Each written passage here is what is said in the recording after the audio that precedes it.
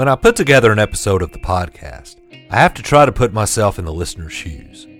I have to keep up with the information that I've released versus the information that I know. And with every episode, I have to ask myself, what is the question that listeners are asking after hearing this? I know what I would be asking if I were on the other end of this deal. What about the mother? Where is Cindy?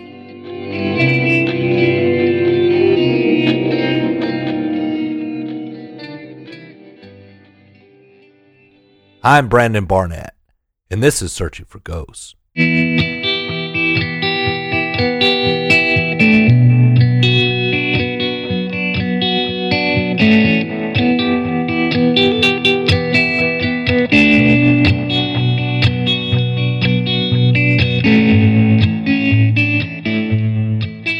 glad that I'm not from Milan. I had no knowledge of anything about this case when I started searching for ghosts. I just remembered seeing the billboards when she went missing over 20 years ago and some news reports scattered here and there. As I started investigating this, I soon learned something. Everyone in Milan has a theory of what happened to Casey, and the town is split on who are the good guys and who are the bad guys. One person will recommend that you talk to someone, while another person will claim that someone cannot be trusted. Milan is a small town, and everyone seems to know everyone else's business. And with this case, it's not as if you can just look at someone's criminal history to determine if they are credible or a possible suspect. It seems that everyone I look into has had some sort of run-in with the law. It's staggering, actually. And any disclaimer I receive on a certain person is given so casually, like, he's been in prison 3 times, but he's a good guy. Wait, what? So I came into this thing with a blank slate, and to be honest, I'm skeptical of everyone. And at the same time, not prejudging anyone. I wasn't raised in the Gibson County bubble, so hopefully I can be objective. But you also cannot ignore when certain names or theories keep popping up over and over again. And in one form or another, Cindy McDaniel, Casey's mother, always comes up. This is from a WMC TV news report out of Memphis on the 14th anniversary of Casey's disappearance. Quote, other parents who were close to Casey at church questioned why Casey's mother, Cindy, waited so long to check on her daughter.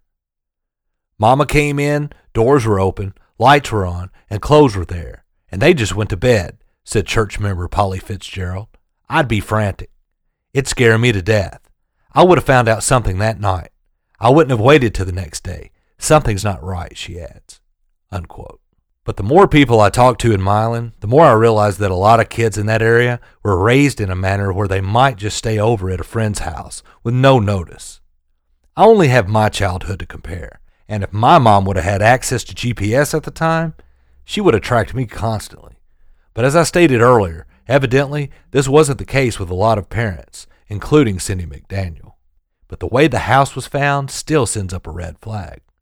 The next thing that people point to with Cindy is that she doesn't come to the vigils for Casey anymore, and that she has been off the radar for years.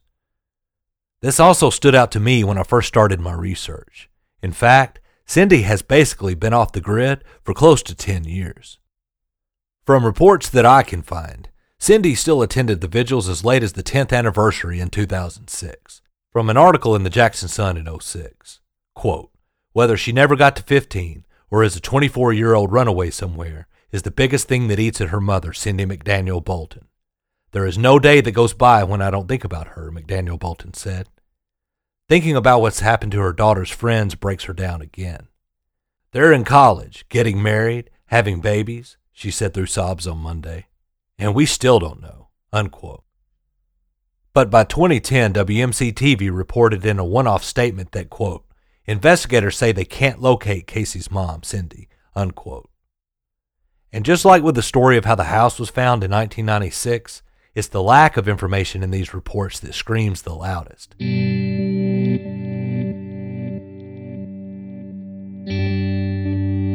Then there are the stories of Cindy's history with drug and alcohol abuse. The talk is that Cindy and Steve, her boyfriend at the time, were at a bar in Jackson the night Casey went missing. Steve is currently in prison, and many of Steve and Cindy's known associates at the time have long criminal histories, violent criminal histories. So this has fueled theories over the years that Casey's abduction and possible murder were retribution for a drug debt.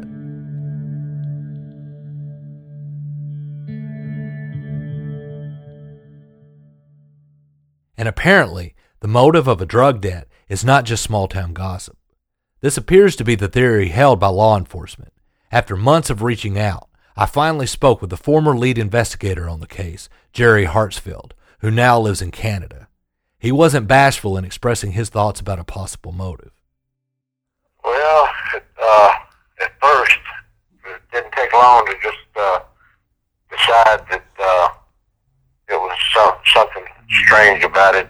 Right. That it was, I thought it was awful suspect. You know, a child like that, it just don't disappear. It just, not the child like she was, because she was a good Christian child. Right. With the background and everything. You just don't run away. She had no reason to run away. Right. And if we got that call, of course, I spent an entire year nothing but that case. I had a super boss at that time, Winfred McCoy, and he took me off everything and told me just to concentrate on that case. Right. And I traveled several different places. And I had calls from all over the United States. And of course, we questioned a lot of people. The mother, I don't know, because I knew the whole family, and that makes it tough too. Yeah. But and I don't know, and I always thought that after all the investigation, that somewhere down the line there was drugs involved. Right. Not with Casey, but with the other part. This may have been a revenge thing, and it's a revenge thing. Right. To get back at the family. So, do you think that Cindy knows what happened? May not have been a part of it, but knows? Personally, I do. Yeah. That's my feeling.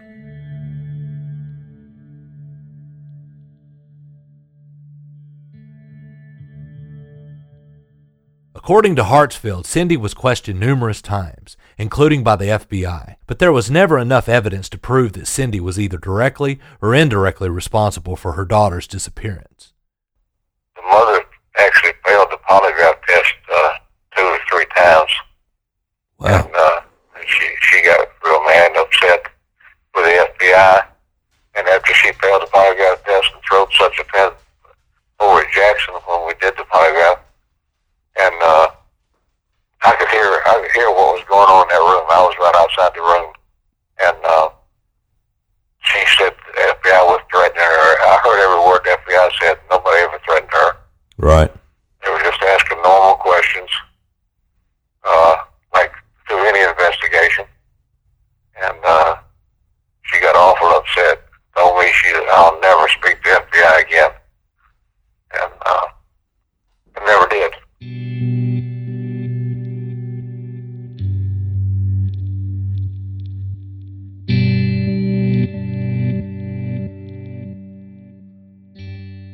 But according to the interview I conducted with Dawn and Kathy a few weeks ago, Billy Hell from the National Missing Children's Locate Center told Cindy to expect to fail the lie detector test. And the FBI never come to her house or talk to nobody. She just would have to go to Jackson and talk to them. Okay. Right. And they she do a polygraph. She failed all her polygraph tests. Yeah. Steve passed his. But she Mr. got Billy to know her defiance.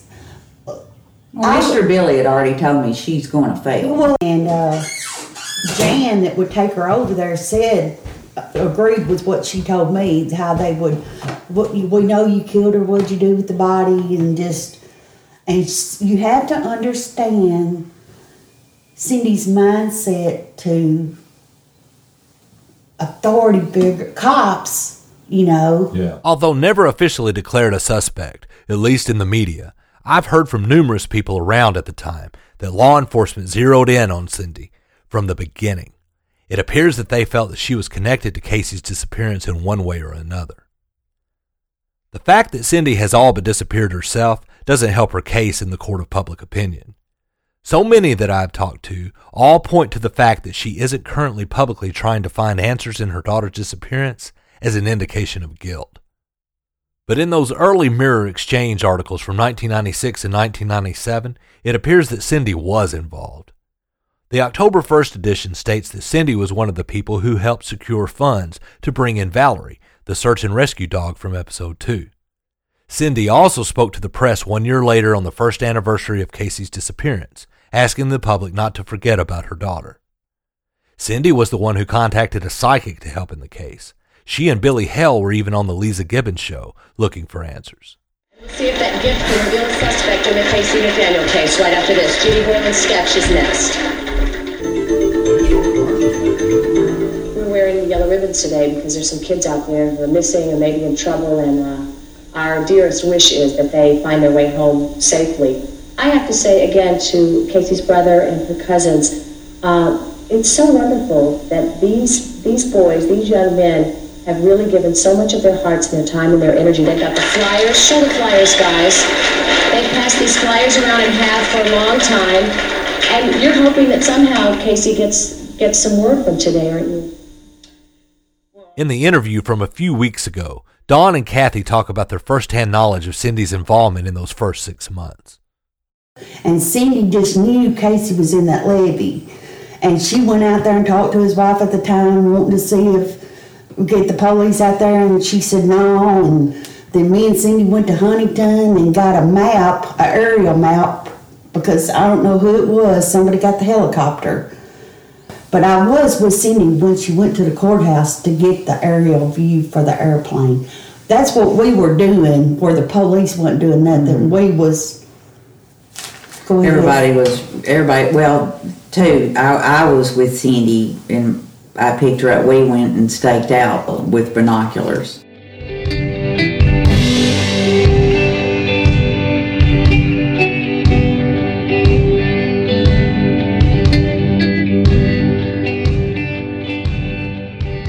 So is Cindy's silence in recent years the actions of someone complicit in their daughter's disappearance?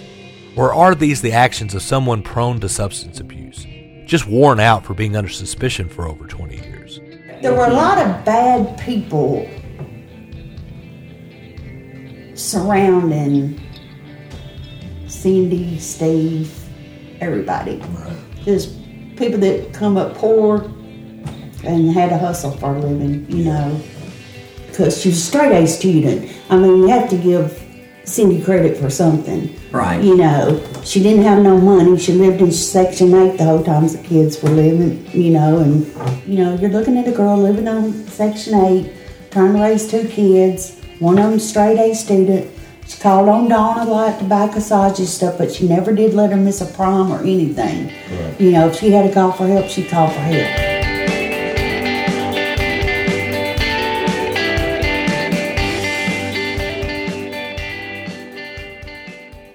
I've been trying to locate Cindy since late last year, and I've heard everything regarding her location, from being in prison to moving out of the area. I had a source who told me that they had located her and that she was still around here. This source says that they gave her my contact info, but 2 months went by and I heard nothing. But after the launch of this podcast, I started getting some traction. I had family members contacting me saying that they were working to connect us.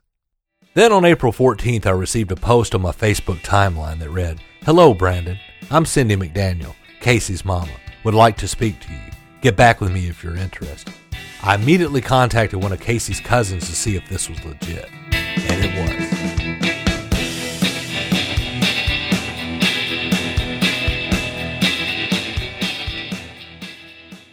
Since this was on my timeline and not in a private message, a lot of people saw it. One person contacted me stating that they took a screenshot of this and sent it to authorities. I'm still unsure why. A few days later, a source of mine and I were supposed to meet with the mayor of Milan to discuss releasing some of the police reports pertaining to the case. I had an emergency come up and my source went without me. My source was told that a special investigator was being put back on the Casey McDaniel case. I finally felt like we were making progress. And to my knowledge, there hasn't been a special investigator on this case in over 10 years. So I reached out to my friends in the media in Jackson to verify this before I made the announcement. Not only would law enforcement not confirm this, my source received a phone call from the mayor's office scolding them for releasing this information. My source was told that law enforcement does not want the media involved. I understand that there are certain things about an open case that have to be guarded, but I wouldn't think that this would be one of them. Was law enforcement just telling my source what they thought they wanted to hear? Is the reason for not wanting this released to the media that they want to protect the integrity of the investigation, or is it because there is no new special investigator? Meanwhile, I'd been working all week to set up a time to meet with Cindy. We had a tentative date of this past Saturday, April 22nd. That Saturday, I received a message from a relative of Cindy. This person stated that Cindy had been arrested that morning over some unpaid fines. Considering the events of the past couple of weeks, the timing of this arrest seems off to me. Arrested on a Saturday for unpaid fines? On the Saturday we were supposed to meet? And I found the mugshot. Her arrest has been confirmed. Is law enforcement sending a message? Are the old fines the real reason Cindy was taken into custody on a Saturday after publicly stating that she wanted to talk to me? Has the investigation moved up on the priority ladder within the Milan Police Department?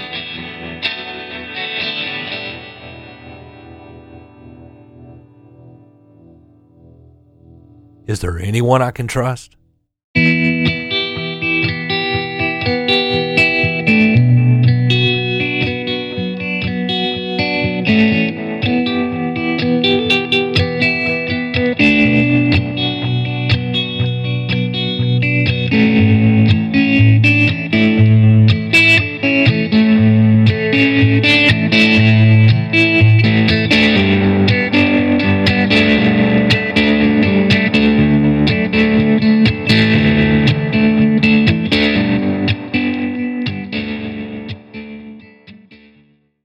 You've been listening to the Left of Nashville Podcast Network.